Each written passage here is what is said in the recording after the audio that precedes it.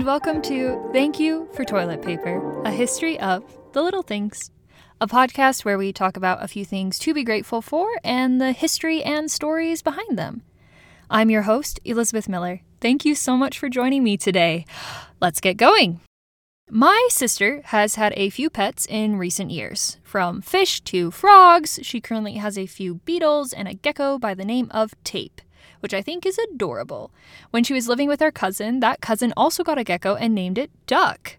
So they had duct tape at the house anytime that they needed it. Isn't that so clever? These days, aside from geckos, we have loads of different kinds of tape. Duct tape, packing tape, gaffing tape, mic tape, scotch tape, and more. And these tapes have made for many different kinds of adventures.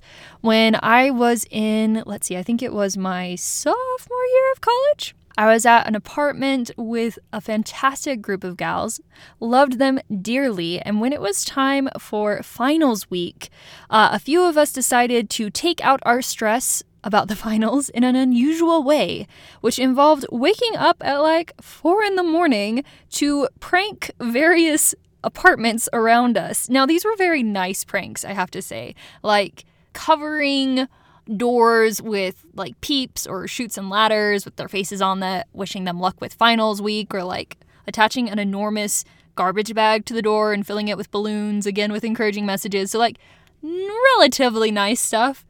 But again, we got up at 4 a.m. every day of finals week and went and pranked somebody's apartment, which was the best and perhaps only way to do a finals week properly. And I definitely recommend it.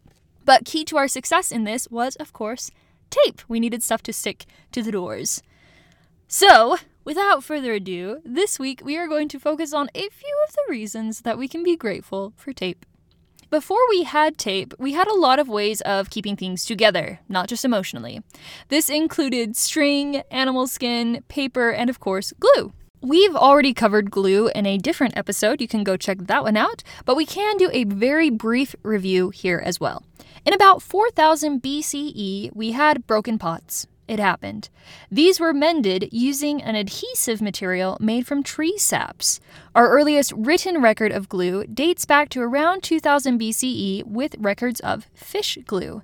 Between 1500 and 1000 BCE, we have evidence of Egyptians using a type of glue made from animals, and the Greeks and Romans using a different type of glue made from egg whites, blood, bone, milk, hides, and vegetables. In ancient China, we find glues that were made using fish and ox and stag horns from about 618 to 906 BCE. Jump forward 1,000 years or so, and we get to our first patent for an adhesive material, an early glue in Britain in 1750. So now that we have a refresher on glue, or adhesive materials, how did we get from there to tape? The first use of a type of tape was actually a form of surgical tape. In 1845, Dr. Horace Day used a type of rubber adhesive applied to strips of fabric for what he called surgical tape. We continued with further innovation in the medical field in 1921 with Earl Dixon, who worked for Johnson & Johnson as a cotton buyer. Dixon ended up inventing the Band-Aid. This happened when Day's surgical strips continuously fell off of his wife's fingers after she would accidentally cut herself in the kitchen. Upon this repeated mishap, Dixon decided to create a fix for the problem. Dixon took a piece of cotton gauze and put it on the back of the cloth surgical tape and then covered his bandage in crinoline, a fabric which had originally been used to make women's petticoats. He was made VP for this invention, all for the sake of his wife's fingers. So that's part of the story of surgical tape. But what about the other kinds of tape? Another popular tape is masking tape, and for this tape, we actually go back to 1925 and a company called 3M. A company that had made sandpaper, actually, prior to its future in tape. Enter Richard Drew. Drew began working at 3M and noticed that the workers had a difficult time keeping straight lines between different paint colors when doing paint jobs on automobiles. If they used too strong of a tape, it took off the paint. And if it was too weak, it would bleed over, so they needed a solution. Drew took it upon himself to fix the problem and developed masking tape.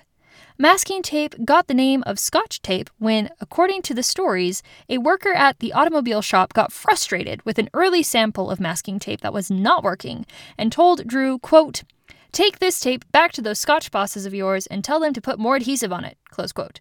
That was according to can-dotape.com's article, Adhesive Tape History. The name was actually a bit derogatory, as it also referred to being overly frugal. After that outburst, however, the name just stuck as Scotch tape. Later, in 1930, Drew further evolved masking tape to be clear using cellophane. 3M was just the place for invention, as later in 1932, another employee of 3M by the name of John A. Borden invented the first tape dispenser. In 1944, we even got a mascot for masking tape. The mascot was a boy in a kilt named Scotty McTape, which I love. Scotty wore the Wallace tartan starting in about 1945 and was the mascot for about 20 years. 3M kept the name Scotch for some of its other products as well, for a number of years, including its audio-visual magnetic tape.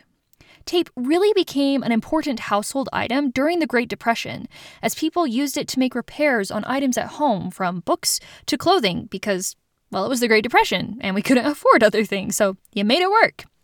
Now, another tape that we may be familiar with, and certainly one that can sometimes be thought of as a cure-all, is the aforementioned duct tape.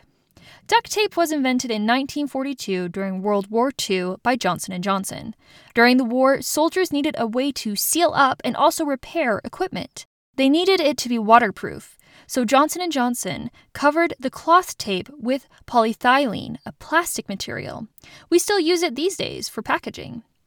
Magic tape was another 3M invention and is popularly used for gift wrapping because it goes onto the paper and whatever else you might be wrapping, clear. Magic tape was first invented in 1961. So here's a crazy fact. In 1953, Soviet scientists made a very interesting discovery about a brand of Scotch tape. If they pulled the Scotch tape apart in a vacuum, I don't know who decided that this needed to be done, but it needed to be done. So if you pull the Scotch tape apart in a vacuum, it caused triboluminescence. Now, what is triboluminescence? I didn't know.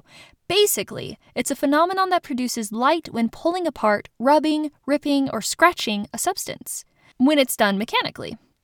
And in this case, in the case of Scotch tape, it produced X-rays. In 2008, American scientists found that the X-rays were strong enough to leave an image of a finger on photographic paper, just from pulling apart a specific brand of Scotch tape. Crazy, right?